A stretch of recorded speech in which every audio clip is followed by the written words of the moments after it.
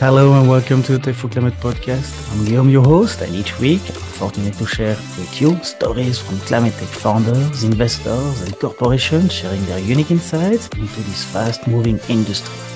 Eventually, like me, you will learn, discover, and get inspired by those unique men and women who are contributing to the fight against climate change, and I hope it will help you to take a step in this formidable movement. So before we start, I just want to share a few words about us, as this podcast is just the tip of the iceberg of what we do at Startup Basecamp to support climate tech movement. Our mission is to accelerate capital deployment towards climate tech founders, allowing them to focus on scaling their solutions. How do we do that? Every day, we help founders access to resources and connections and gain the visibility they need to expand their growth. We do this in a number of ways with a membership platform, a Slack group with a growing number of founders, investors, and experts from around the world. And recently, we went one step further with the matching services to connect founders with top climate tech investors. Keep in mind that we are able to do all of this thanks to the support of our listeners and our members. So please like and subscribe, share one episode with a friend, join a community, and if you haven't already done so, make a small donation to support our work. It really means the world to us. And now, enjoy the show!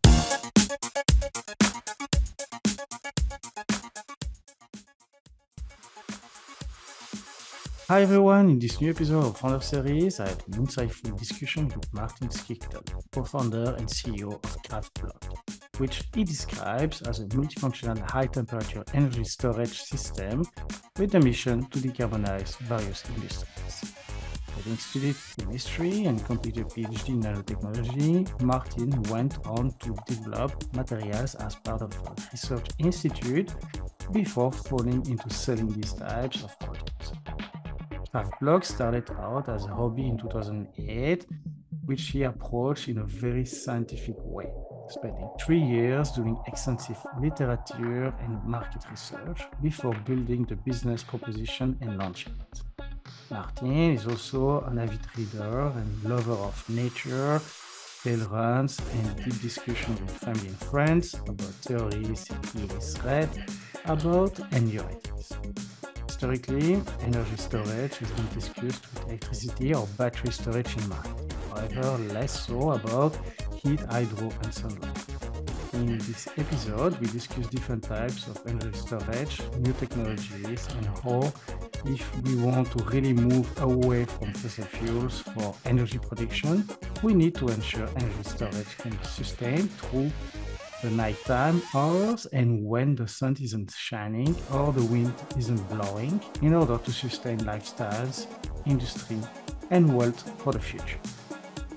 During the second part of the show, Martin shares his experience of his fundraising journey for a large-scale hardware company and some tips he wishes he knew beforehand.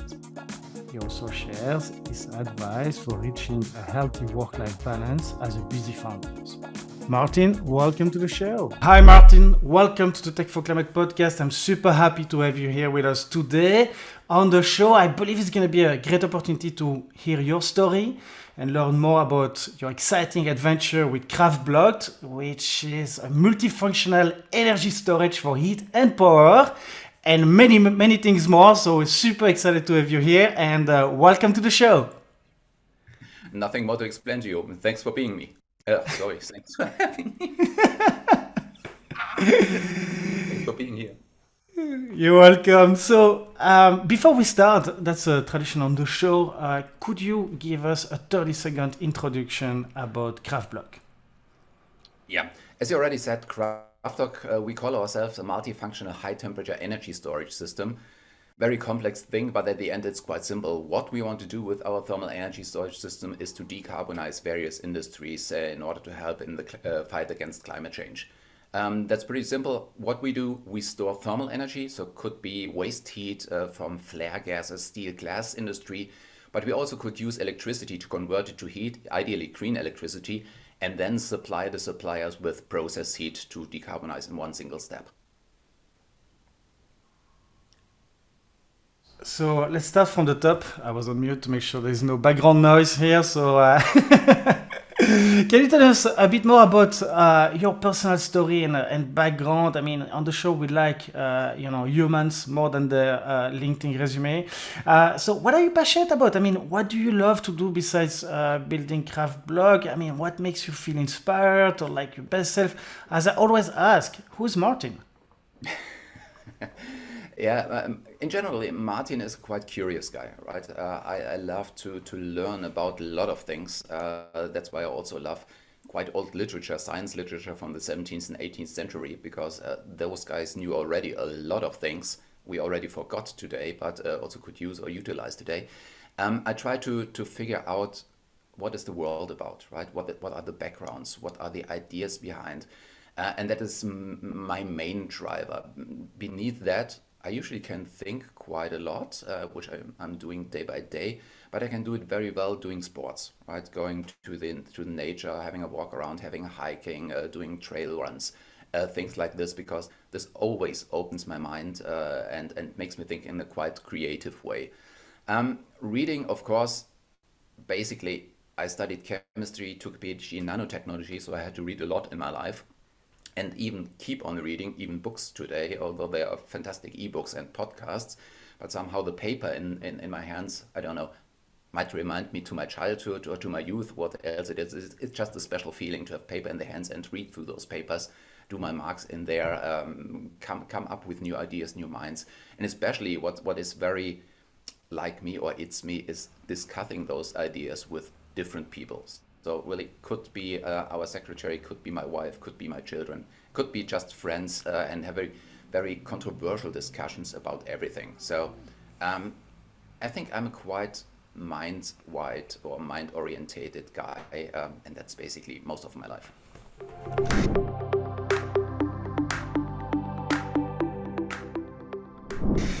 So tell us a bit more about your, previous work and life experience before the launch of Craft Block. I mean, what did you learn along that journey that, in a way, gave you an edge to start the company? Maybe you have like one or two pieces of like experience that you could define as like really valuable for the launch of Craft Block. Yeah, I think basically it's just, as I said, curiosity is one thing to think about new ideas, new approaches, which was always a part of my work, right? As I said, I studied chemistry most of my life. I worked in developing different materials, especially ceramic-like materials. Also headed a research group of 40 researchers at the Research Institute to discover even more new things, which ended up in the industry doing sales for those types of products. So I was in a combination of R&D and sales, direct contact with the customers to experience what are they looking for, what could be the next step, what could be the next stage. But what is interesting with Craft Block, there was not a direct link to it. It was more an underconscious thing because I've worked in for sales in steel, ceramics industry, also a bit into the glass industry. So I've seen a lot of energy waste over there, just heat going out of the chimney into the atmosphere. But I never thought about this before. This came into my mind in a much later stage. But maybe it was just in my background, swiveling around and creating an idea in the future. So, in all of that journey, and you mentioned this experience in more like the conventional, industry, and probably the more CO2 emitting Yeah. industry, being at the opposite of the spectrum here with craft block. So, what have been this, your own personal, I would say, driver to jump into this more climate clean tech industry with craft block? Any specific aha moment that you would recall or define as such, or maybe a succession of them? Yes, there was, but it's more complex. I think Craftblock is quite special how it came up with the idea. I worked on this idea already in I think 2008. It was when I saw a TV report about a concrete heat storage. I found it pretty interesting. Cheap material cast in every shape. It stores heat. It's available worldwide. But they said they only can store up to 500 degrees C, and it would be a high temperature energy storage system. I was working in the steel industry at this time, and this is kind of warm up temperature. It's not high temperature. And at that point, it was just a kind of scientific challenge how to figure out how to improve concrete, to have a broader temperature range, a better application spectrum, for various applications, but there was not a concrete idea to build a company at this point. So it took me like 3 years in a typical scientific approach. What is the problem? Literature research, trying to figure out how we could approach it. It was just, it's a hobby at the beginning. But when I made up my mind how a system could look like, I started looking into the markets where thermal energy storage used at that point in time, where could they be used in future. And so I dig more and more into this topic, and it got very well aware that in terms of energy demand, roughly 50% of the energy demand worldwide is heat demand. It's not electricity or fuels, it's heat demand. And then was a little bit like the aha moment. Hey, guy, you have seen it in the steel industry, you have seen it in ceramics industry. How many energy is wasted over there? What about all the fossil fuels that are burned? They are causing the emissions. And that was a little bit like how to say, like a purpose-driven idea moment, the wiki moment at this point in time. Thank you for unveiling a little bit already this beginning of the story of Craftblock. So before we go into detail about Craftblock in itself, during this the pre-recording call, we said that we would like to cover a bit and understand the overall context that you are surfing on, and to put things back into perspective. Maybe I'd like to get your understanding of the energy storage problem and opportunities today, why storage is key for the energy transition at large. Maybe to start off, if you could share with us some data points regarding the needs of energy storage worldwide today, eventually the projection of the demand in the future, and where are we in terms of deployment to fill the gap in itself. And then we'll go one step deeper in terms of the current technology and then the upcoming one that you see. So here, really staging the whole context at first. Mm-hmm. Energy storage, that's a quite interesting topic because let's say till 2 or 3 years ago, most people were thinking about electricity storage, battery storage. If they talk about energy storage, they are not talking about heat or heat storage systems or similar systems to this. But this is really a huge extension of this whole market. In terms of electricity, I think it's quite well explainable. I think we do have something like, 50 gigawatt hours installed worldwide at the moment and increasing at the moment. There are a lot of large-scale lithium batteries being built worldwide in order for grid services and things for this. We do have a couple of pumped hydro storages in the Alps, in Norway, in Sweden, a couple of countries that can afford this and have enough space to do it. But if we want to really move away from fossil fuels for the energy production, if we want to move to the renewables, I think there's no other chance than using energy storage, because simply spoken, everybody heard about it. The sun is shining as long as the sun is shining, and the wind is blowing if the wind blows. But there are a lot of times where there's no wind and there's no sun shining. So somehow you have to prolong the energy life also into the night hours, also into the low wind hours, in order to keep, at the end, our private lives up, in order to keep industry running, in order to create also wealth for the future. And that's why we need energy storage, generally speaking, for different applications. So to go one step further, and thanks for already unveiling a little bit again, let's cover the existing landscape. If you could share with the audience, the main different categories of energy storage, and you mentioned the chemical one, the water system that can, for instance, in the Alps where you can make them drop. But what is used at the industrial level today? Can you maybe tell us a bit more about the different type of technologies that you see, and eventually the quantity of storage that they represent, if you have any data there, and maybe their advantage and limitation for the main ones? Yeah, so I think the eldest storage we do have is the kind of pumped hydro storage or water storage, let's say water reservoir storage at the end, because it was always there. There was always a chance to utilize it. In ancient times, we always used hydropower just because of the decrease of the water angle at the end. So this is the oldest one. I think that's the most spread one for electricity storage worldwide. Actually, I cannot figure how the quantity is, but that's the largest quantity. And now it's followed up quite good by lithium battery storages. I mean, a couple of years ago, the Tesla storage in Adelaide with 100 megawatt hour was the largest one. Meanwhile, we do also have 100 megawatt hour or 200 megawatt hour storage capacity in Germany, and even increasing with the grid boosters. The same for other locations. Also, the US is building storages very, very fast, electrical storage very, very fast. So these are both, let's say, the original types of electricity storage. We had lead batteries in the past, could also be there today, but I think lithium batteries are much more efficient, much more compact. Okay, we can discuss about environmental impacts, but that's another topic. It's worse for both of them at the moment, but hopefully this will change in future. Then within the last 10 years, we have a couple of newer approaches, right? For electricity, we also do have redox flow batteries. We also do have a kind of molten salt battery, or how's it called?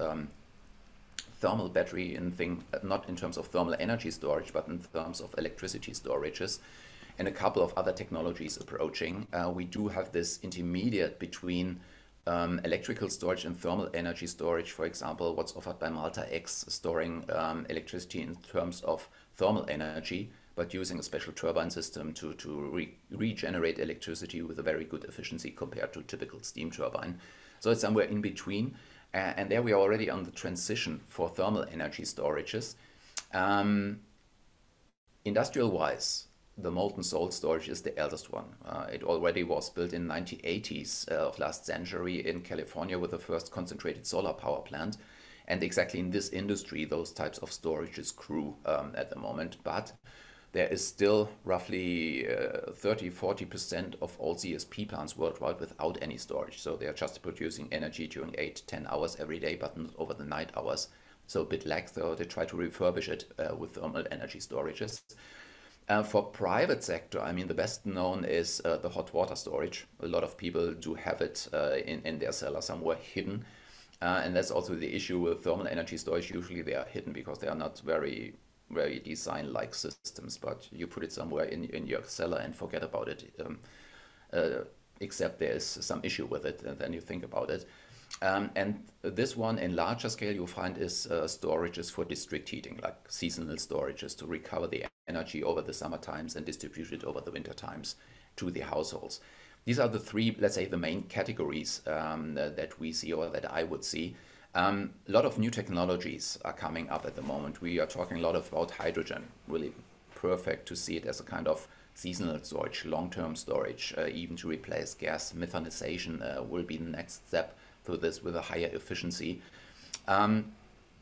which all has its pro and its cons, right? So you can produce hydrogen, you put it into some cover and you can store it for 5 years. Perfect. If you burn hydrogen, again, you have a lot of energy losses beneath the generation of hydrogen, but you have energy losses by burning it. So it might not be the best solution for everything. And I think that's what's making the world quite complicated at the moment, that there is one storage solution for all application. There are a lot of niche solutions for different applications that it's needed worldwide.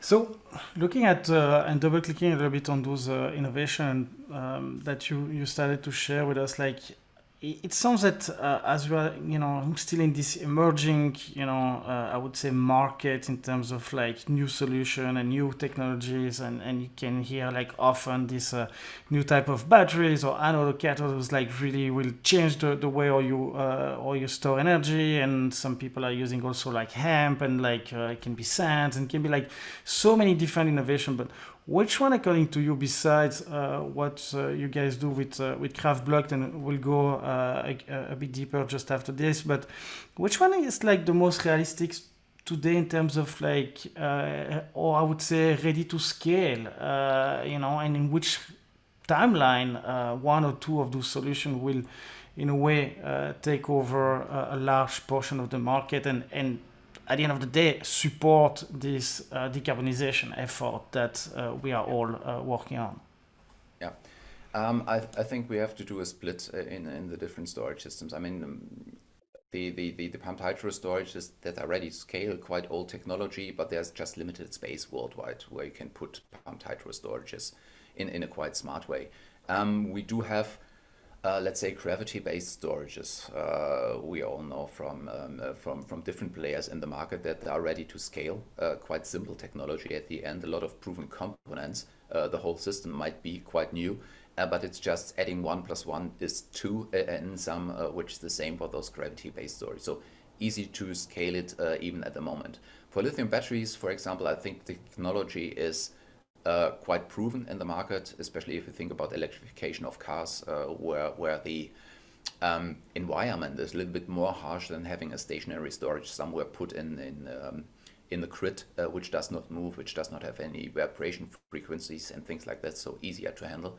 Can also be scaled, but now it's depending on on the costs, which is one fact for those systems. We do have the redox flow batteries. I think the first large 100 megawatt hour, 200 megawatt hour systems are under execution at the moment, which is a great step, first basis for scaling. But if you think about capacity storage, especially for grid purposes, it's just too small. But if they modularize it and scale just the modules, then it's also kind of easy scaling. We see hydrogen, of course. There are a lot of more electrolyzers coming, which is pretty good. What we do not see that much is really hydrogen storages or hydrogen grids to distribute the hydrogen based from a central storage to different solutions. I think this will take quite its time, like 5 to 10 years, till it's fully established in the market. For off-grid applications or island applications, that's also a good option to use it, especially if you also utilize the hydrogen as a raw material for your production itself. So you have a combination between energy storage and raw materials. I think this is also pretty much, especially in the island stage, based to scale.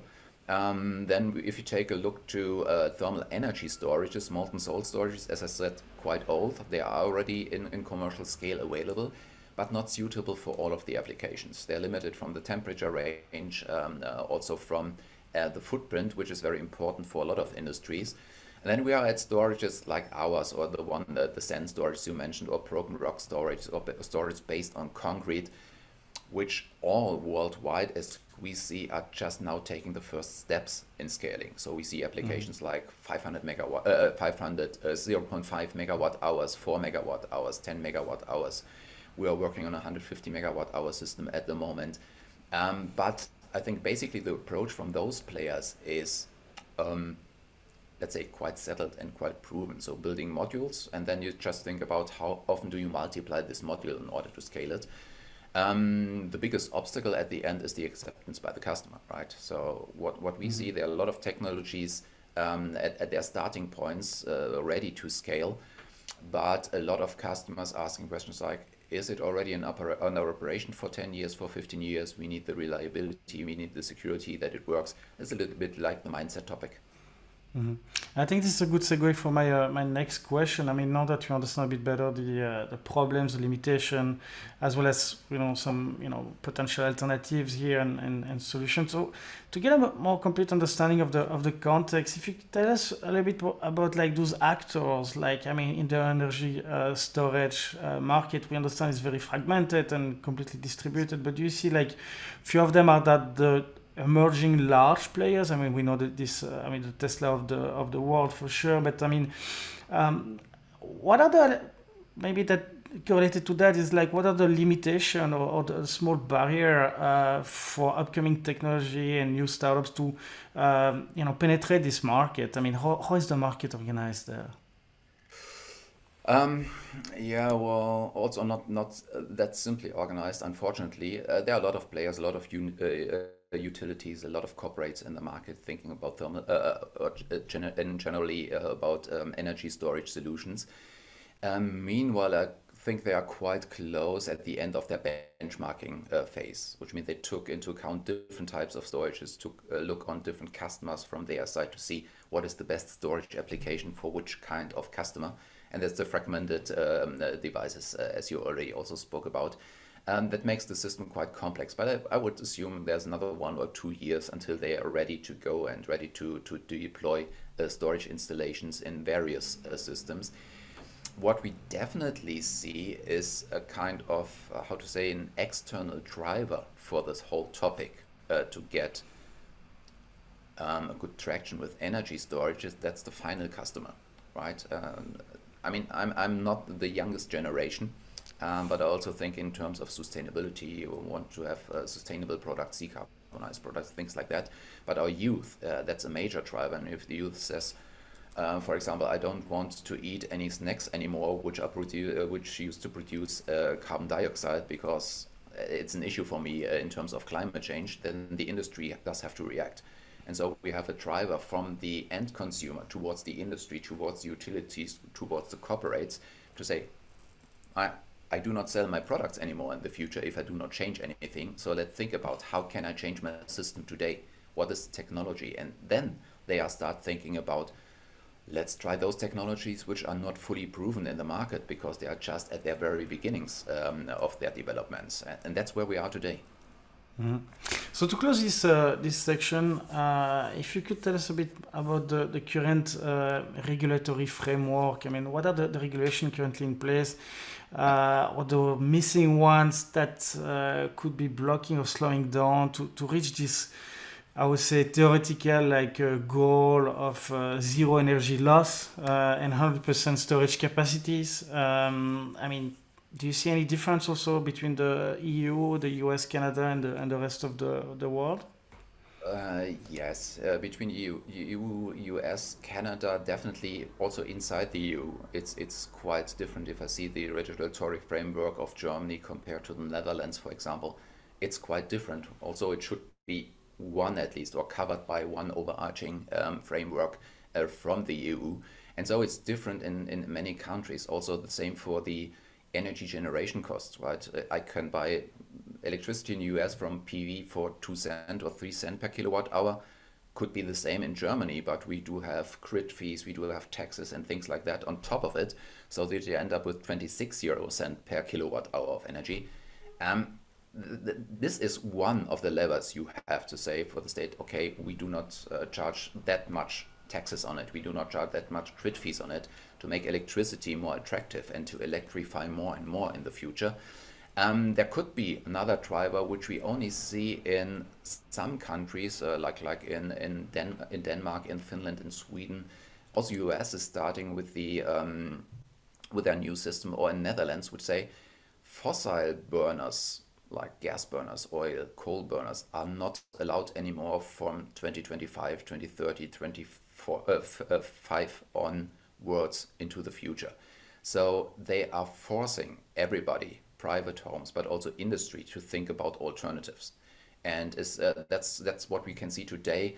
If they want to increase their production capacity, they already have to introduce alternative systems today, which is one of the main drivers. And I think that's pretty necessary because industry usually thinks in terms of margin, in terms of benefits, in terms of good economics, but they have to understand that they have to invest in capex today to save opex tomorrow. Means on one hand they have to invest more today, which is bad for their balance sheet, but on the other hand there will be a better impact, a better future tomorrow for them, and they are on their way in doing this. And states, regulatory departments can enforce this thinking by saying, okay, stop here, no way to go over this line, you have to think about the change.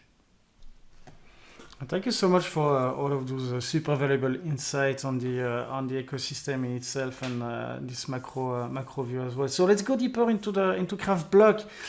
You already uncovered a bit, but we love to hear a little bit like the story behind it and which gap did you identify initially. And you mentioned that based on your previous experience as well, that led to the current version of Craft Block.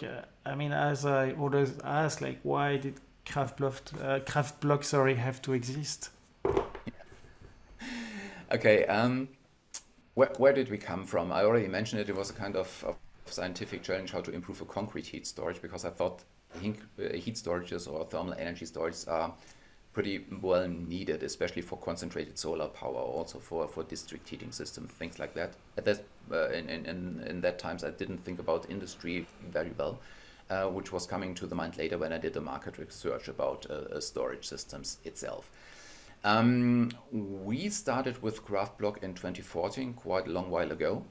But at the end, it was just with the idea, right? There was no fully developed storage material. There was no storage system. There was no contract with a potential customer. A lot of talks with potential customers, of course, but nothing ready to go. So we fully developed the whole system from the storage material till it is, as for today, by ourselves over this time. Um, and it's hardware. It's massive hardware. It's a kind of mini power plant that was developed over there, and it takes its time. So I would like to have it in 4 years, but it took 8 years, which is still 2 years faster than we expected it to be. So quite on a good track.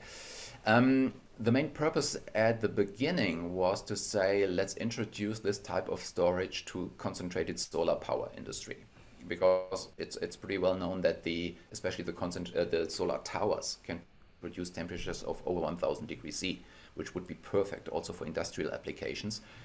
Um, but unfortunately, it's shown out that most of those towers are operated with molten salt, which is limited to a temperature. So, and their molten salt storage is already installed, so there was no really chance to introduce a new type of storage. Maybe for future purposes, for future applications, but not 2014. So we did a kind of reorientation. It's not fully true because we already had in mind waste heat recycling at that point, but not a focus on this. So we dig more into established industries, energy intensive industries like steel, like glass, like ceramics industry, cement industry, petrochemical industry. Why for those industry and why industry in general? That was a very concrete decision for us because we said if we can decarbonize just one site, we will have a huge impact. We need a couple of thousand private homes to decarbonize in the same way, having the same effect in one industrial site. That's why we focused on industries from the very beginning.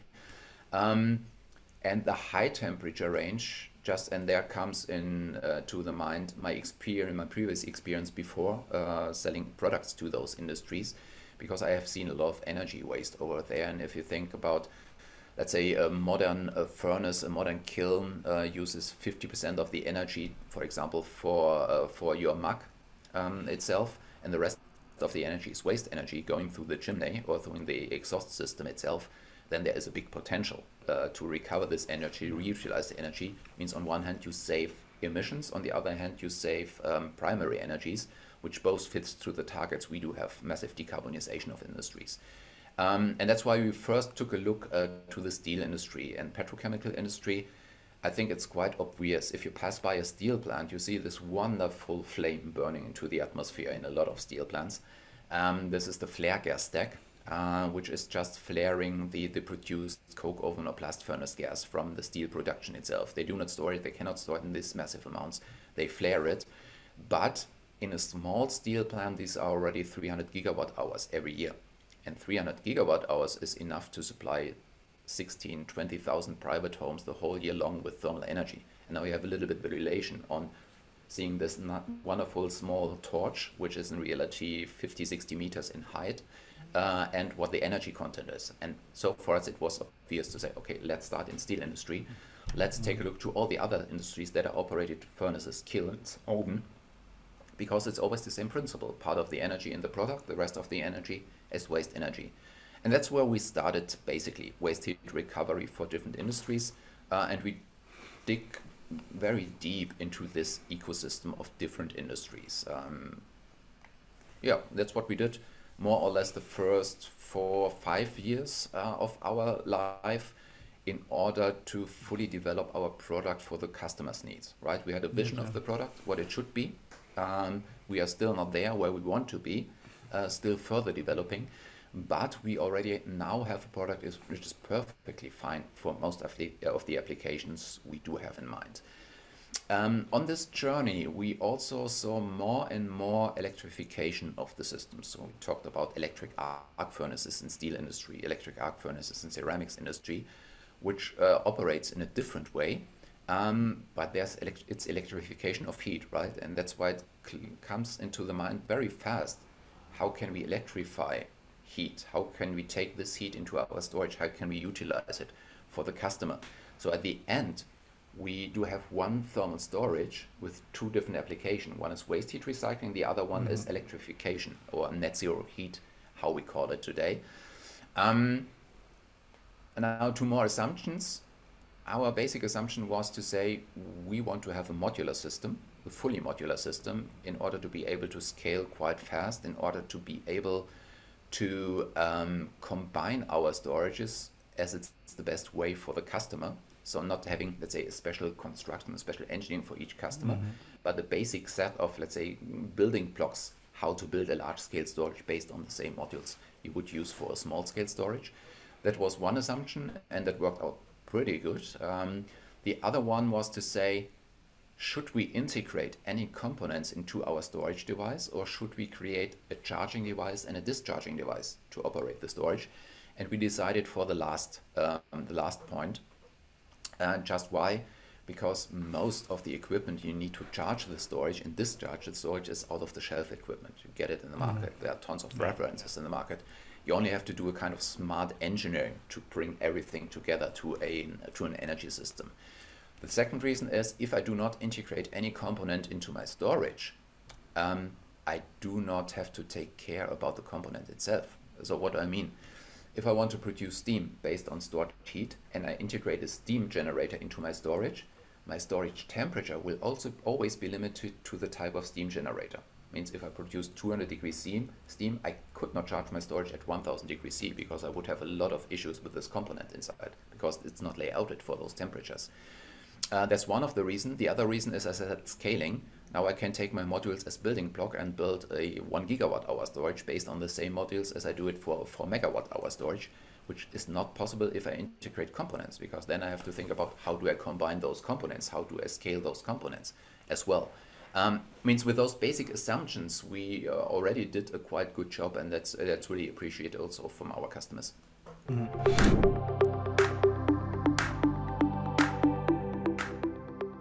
So I think it's a good segue to move on more on the product side. I mean, if you could walk us through the process. I mean, how does it work? How much energy can you store in each module, and how large can you go? I mean, how many modules in theory you could aggregate together?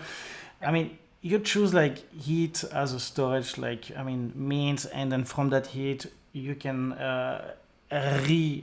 inject the heat within the industrial system or produce electricity, if I understand well how you do it. Yeah. So, I mean, what is the energy required to load that unit as well? I mean, are you like, how much is lost into the process? I mean, if you can help us visualizing this whole process, and we're on a podcast, so it's easier to really understand step by step. And then maybe we can take a use case of one of your current pilot projects. That's going to be even easier for them to understand. Yeah. So let's take a look at those both use cases I just mentioned, right? We do have two different heat sources, but one application which is heat for industrial processes. Not talking about electricity to electricity now, but just for heat applications on the customer side. We do have waste heat recovery, and we do have electrification of heat. In terms of waste heat recovery, the easiest thing we could do is using an existing waste heat stream, so flue gas line, which is already existing on customer side, and integrate our storage more or less into this flue gas line. It's done by a bypass, of course, but it's an integration into the flue gas line, so that the flue gas directly goes through our storage. Our storage materials absorbs the heat, then we shut it down and release the heat by blowing cold air through the storage, taking the heat out of the storage and going to the application. That's the easiest way. And then you can talk about efficiencies like 96, 97% or even more from heat to heat, though there are only few losses. Could be also quite complicated because you have a lot of pollution in a flue gas, a lot of dust in your flue gas, which will clog the storage device itself. So you have to think about heat exchanger in between, which will lower the efficiency, but still you would be higher than 95% of efficiency in this process, especially if you stay at heat in the upstream application itself. If you talk about electrification, it's also pretty interesting because converting electricity to heat still does have an efficiency of 98 to 99%, right? Only losses of 1 to 2% for this electrification step. So we end up somewhere between 94, 96, 97% of thermal efficiency of the whole system, which is really pretty good. Um, if we think about electrification, so storing electricity in terms of heat and releasing electricity, we do have the bottleneck today that the electricity generation just have a maximum efficiency of 45, 46, 47% if you have a large-scale steam turbine. If you use an ORC, it might be 15 to 20%, Stirling like 10%. So that's the bottleneck in electrifying heat again. But and that's how we look on it, and also utilities start looking on it. It depends a little bit on the time scale, right? If you look at a short-term time scale and you say, I have to invest in a power-to-heat system, I have to invest in a thermal storage, I have to invest in a turbine, nobody would do it because if payback time should be 5 years, no way to go.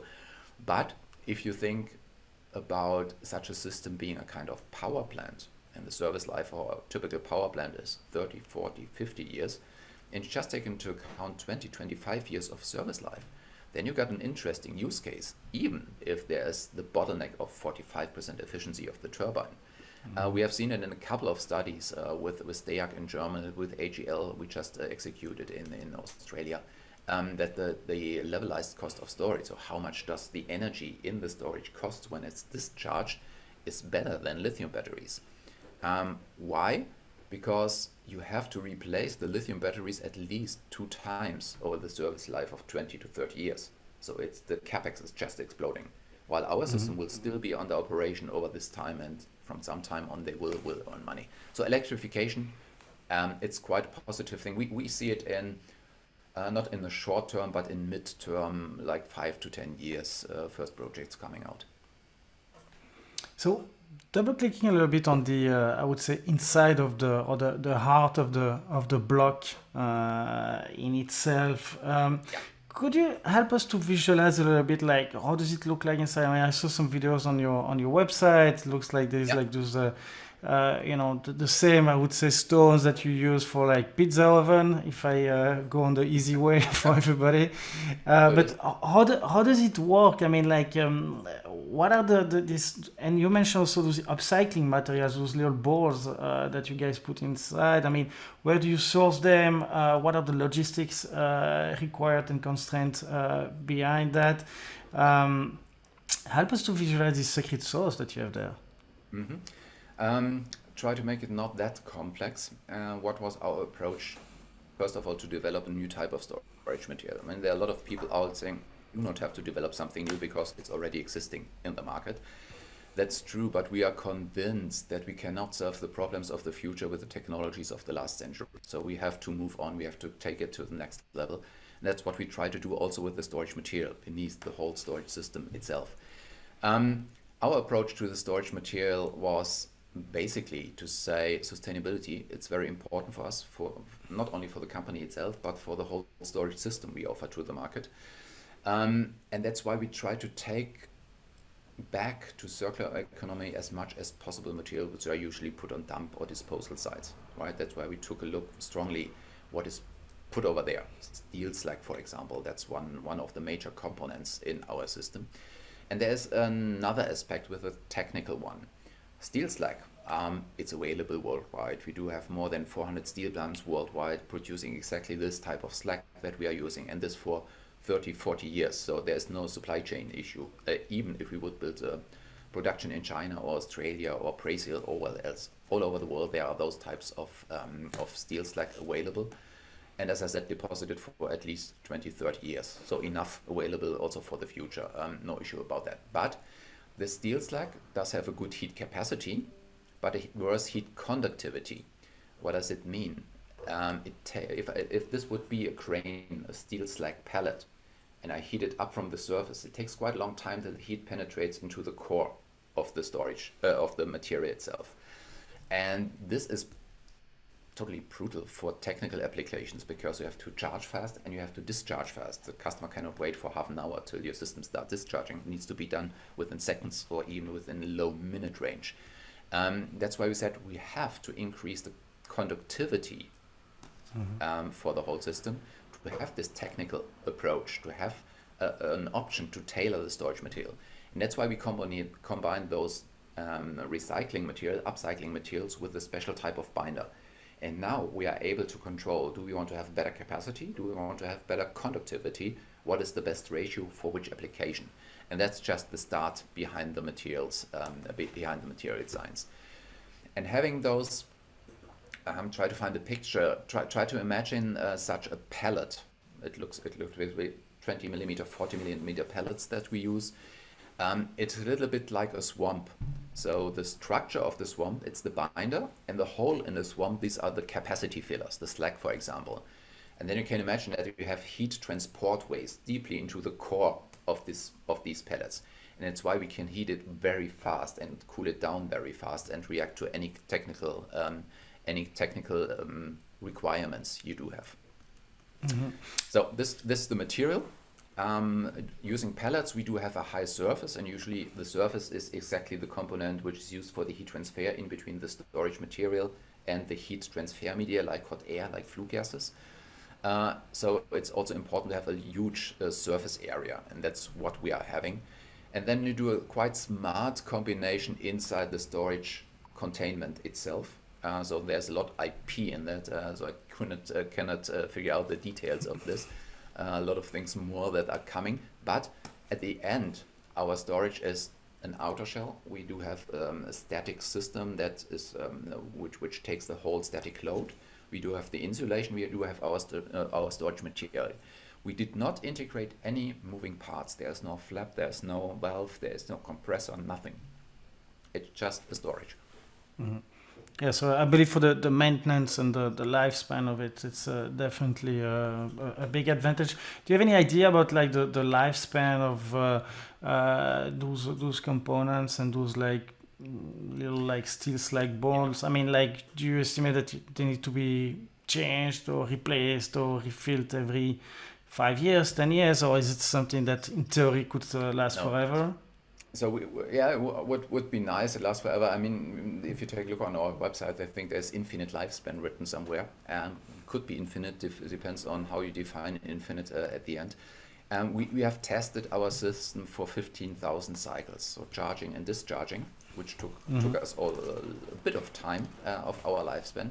But we wanted to have this cycle testing because if you just counter-calculate one cycle each day, 15,000 cycles, these are nearly 40 years of service life. And that's what the storage system is made for. As we did not integrate, as I said, any components to the storage, all things like blowers, fans, like heat exchangers are outside the storage, so they can have their standard maintenance as industry is used to it. So really no constraint for a long service life. Okay.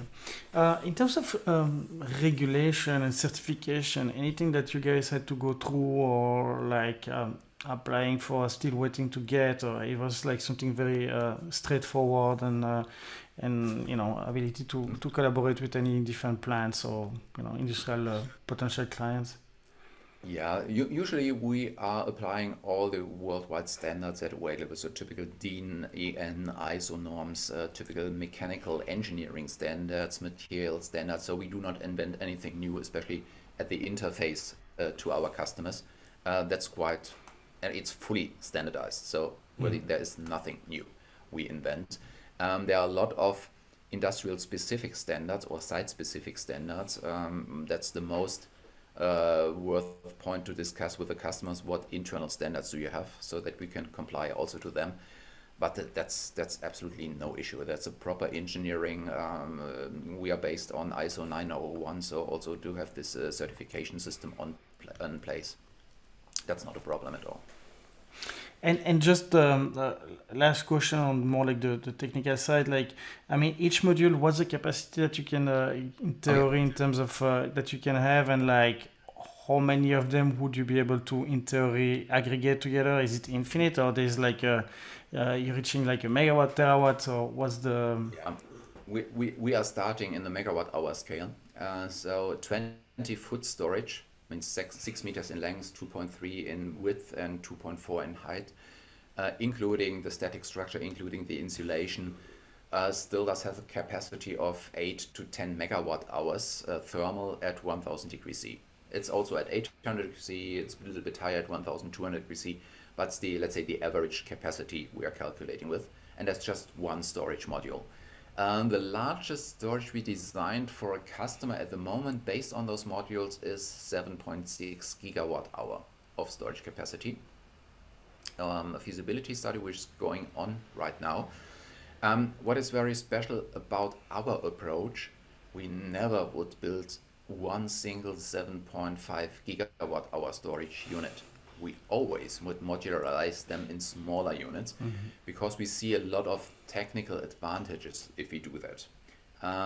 First of all, if there's just one unit and it fails, the whole system stands still. And it costs a lot of money to take it into operations again. The second point is, if you would only have a partial charge of the storage, you would have a massive degradation of the temperature inside this large vessel. Means you might not have the temperature necessary for the upstream application. The third point is, if you build just one large containment, you only can charge or discharge. You cannot decide between charging, discharging, bypassing, or what else is needed to operate the system. That's why we modularize it to smaller scales. For example, I think the 7.5 gigawatt hour system consists of 50 different modules, smaller ones. Also with an additional benefit, you do have 50 different charging and 50 different discharging systems. Sounds very complex right now and very expensive, but it isn't, because those are out-of-the-shelf components. There's not a supplier which has to design a power-to-heat system for 7.5 gigawatt hours charging. Right, we're using what's existing in the market, so it's cheaper, and you have a kind of internal redundancy. Means if one system fails, there are still 49 under operation. The same for maintenance. You can take out one system for maintenance purpose and keep the other ones under operation, which means you increase availability, reliability, and the uptime of the whole system. So that's our basic approach to it. Yeah, and I think it's very interesting, this compartment block approach, where definitely helps to avoid the whole system shutdown. Last question on technical side before going into the business model. Just out of curiosity, I mean, when you fully charge at 1000 Celsius heat inside of your block, how long that heat lasts, and what is required to maintain the heat, or how long do you have before you start to see a drop in terms of because I guess the heat is not forever stored in there until you need it. No. It's definitely not a seasonal storage, so you cannot store it for a month at the end. But you can store it, the maximum we calculated was for 2 weeks in a large-scale system, which is already pretty good for a thermal energy storage system. Usually a storage device like Kraftblock or also another storage device is used to store heat between a few hours and a few days. And that's the typical cycle of heat. We do a quite close and intense analysis of the needed insulation. So this is pretty much a lot of engineering work, but we want to deliver maximum capacity to the customer and not a standardized insulation. So an insulation, if I design it for 1000 degrees C, 72 hours standstill time, does not make sense. If my customer just has 500 degrees C and needs to cycle it within 6 hours, I lose a lot of storage capacity. That's why the insulation design is done project by project at the moment. Okay. Thank you so much. So what are the current and expected economics of Kraftblocks? I mean, how much does it cost to use your storage system versus other alternative for heat or chemical-based solution on the more electricity spectrum, I believe? I mean, maybe can you tell us a bit the business model that you guys have, eventually some clients that you already onboarded, and the future projection? Mm-hmm. Yeah, of course. So we do have, again, coming back to the split of the system, saying waste heat recovery on one hand, electrification on the other hand. We are active in both sectors. The first customer in waste heat recycling was in ceramics industry. So this company is producing grinding wheels, but not the small ones for the do-it-yourself market. It's more the large ones for steam turbines and a lot of large-scale equipment. They are the third largest grinding wheel producer in Europe at the moment. And there we do just a simple waste heat recovery, so taking the heat out of the flue gas when the oven is heated up and heating, and we recycle the heat back to the oven when it's ramped up the day after or the 2 days after. So it's a batch-driven process. Storage are perfect application for this. And this is Comet in Germany. We do have another customer or two more customers in steel industry. Unfortunately, I cannot name one of them yet, but I think there will be a press release shortly where we designed and executing a system for waste heat recovery at the Sintercooler station, which is also a pretty good application. A lot of energy is just put in the atmosphere in this process. And there's a third one in Germany where we install a thermal energy storage system where we recover the flare gas heat, which is at Saarstahl in Saarland at us. So there are already a lot of good experiences, a lot of more customers approaching at the moment. Electrification, especially in Germany and Europe, that's the top tier application at the moment for thermal energy storages as well. I think the largest system probably is quite well known, which is the one for PepsiCo and Eneco in the Netherlands. In this case, we replace a gas-fired boiler in the final stage, a 25 megawatt gas-fired boiler against an electrified system. They are using the gas-fired boiler to produce the Lay's potato chips just to fry it at the end. And in future, so next year, they will use our storage system to produce the Lay's potato chips and it's fully electrified. Means our system charges for roughly 4 hours every day when the electricity prices are very low, but is able to discharge 24/7 to the application on PepsiCo side, which means this process line will be decarbonized by 98% in one single step, and that's quite brilliant. And a couple of more customers like this, I think we will see within the next months when we are able to talk more about it. Definitely, but thank you so much for already unveiling all of that. So I would ask you then, how are you guys planning to scale your operation? I mean, what are the steps that you see to achieve it? I mean, what needs to happen? What's next for Kraftblock? I think next for Kraftblock is the reaction of the market, mainly. So usually we are saying, and it's really not kidding, it's my conviction, that all of the players with thermal energy storage are meeting the same customers because there are only a couple of early movers, early adopters today. But there are a lot of followers already waiting till the first real live commercial scale applications are under operation. We can see it also in our inbound requests from various industries, especially also from the food industry at the moment. That's just, let's say, the limiting factor as soon as, for example, the PepsiCo plant is under operation. And not to say there is no limit, there will be limits, of course, but then the market can grow much, much faster. And I think the reliability also for our competition is much better if there are larger scaled commercial systems in the market and shown its reality. It can be done and we can decarbonize with those systems. But that's our mainstream where we have a look on scaling. Yes, it's an interesting fact. We already have built our own production lines in Germany, so we are able to produce up to 1.5 gigawatt hour of storage material every year with one single production line. The same at least for the thermal energy storage device itself, so the different modules, so pretty well equipped for the next phase that is approaching. And we developed a quite interesting scaling concept, which means that we are teaming up at the moment with a lot of players in the market, because our aim is not to build all the storage units in Germany and ship it to Australia, for example, but to be very close to the site the storage should be installed in future, also in terms of transport costs, transport emissions, things like that, but also having in mind, and it might sound a little bit strange right now, is the social impact, right? If we can utilize workforce quite close to the spot, we also can have an impact over there, not just, let's say, earning money and not having additional impact to the carbon dioxide emissions. Exactly. What's your personal opinion on the climate crisis? I mean, what would you say to people who feel overwhelmed and demoralized by all the visible consequences that we're already having today? I mean, as I always ask, are we doomed?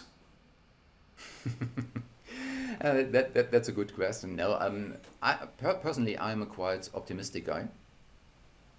Whereas I do have a little bit the optimism definition mixture out of sightings and Douglas Adams, saying my definition of optimism is jumping from a cliff and not trying to hit the bottom at the end, means learning to fly. And I think, at least on the technical side, we do have all the options to fight the climate change, but they have to be used in a very broad way. So we need a technology openness to introduce all those options to the market. We cannot revert the defined kipping points as it is today, but passing this kipping point also does not mean the worst case will happen. It will happen a little bit faster, but not finally. We still have a chance to convert the system. That's one of the points. The other point is, of course, people do not like to change their status as it is, independently what it is, whether it's wealth, whether it's where they live, whatever, or their personal habits. But I think they are able to do it. And once, if they learn to do this, it will also have a massive impact. So, no, definitely, mankind will survive. So, in one way or the other way, I'm quite positive about that. And maybe on Mars, we'll see. But hopefully on Earth as well. Let's back on SpaceX and Mars. Let's see.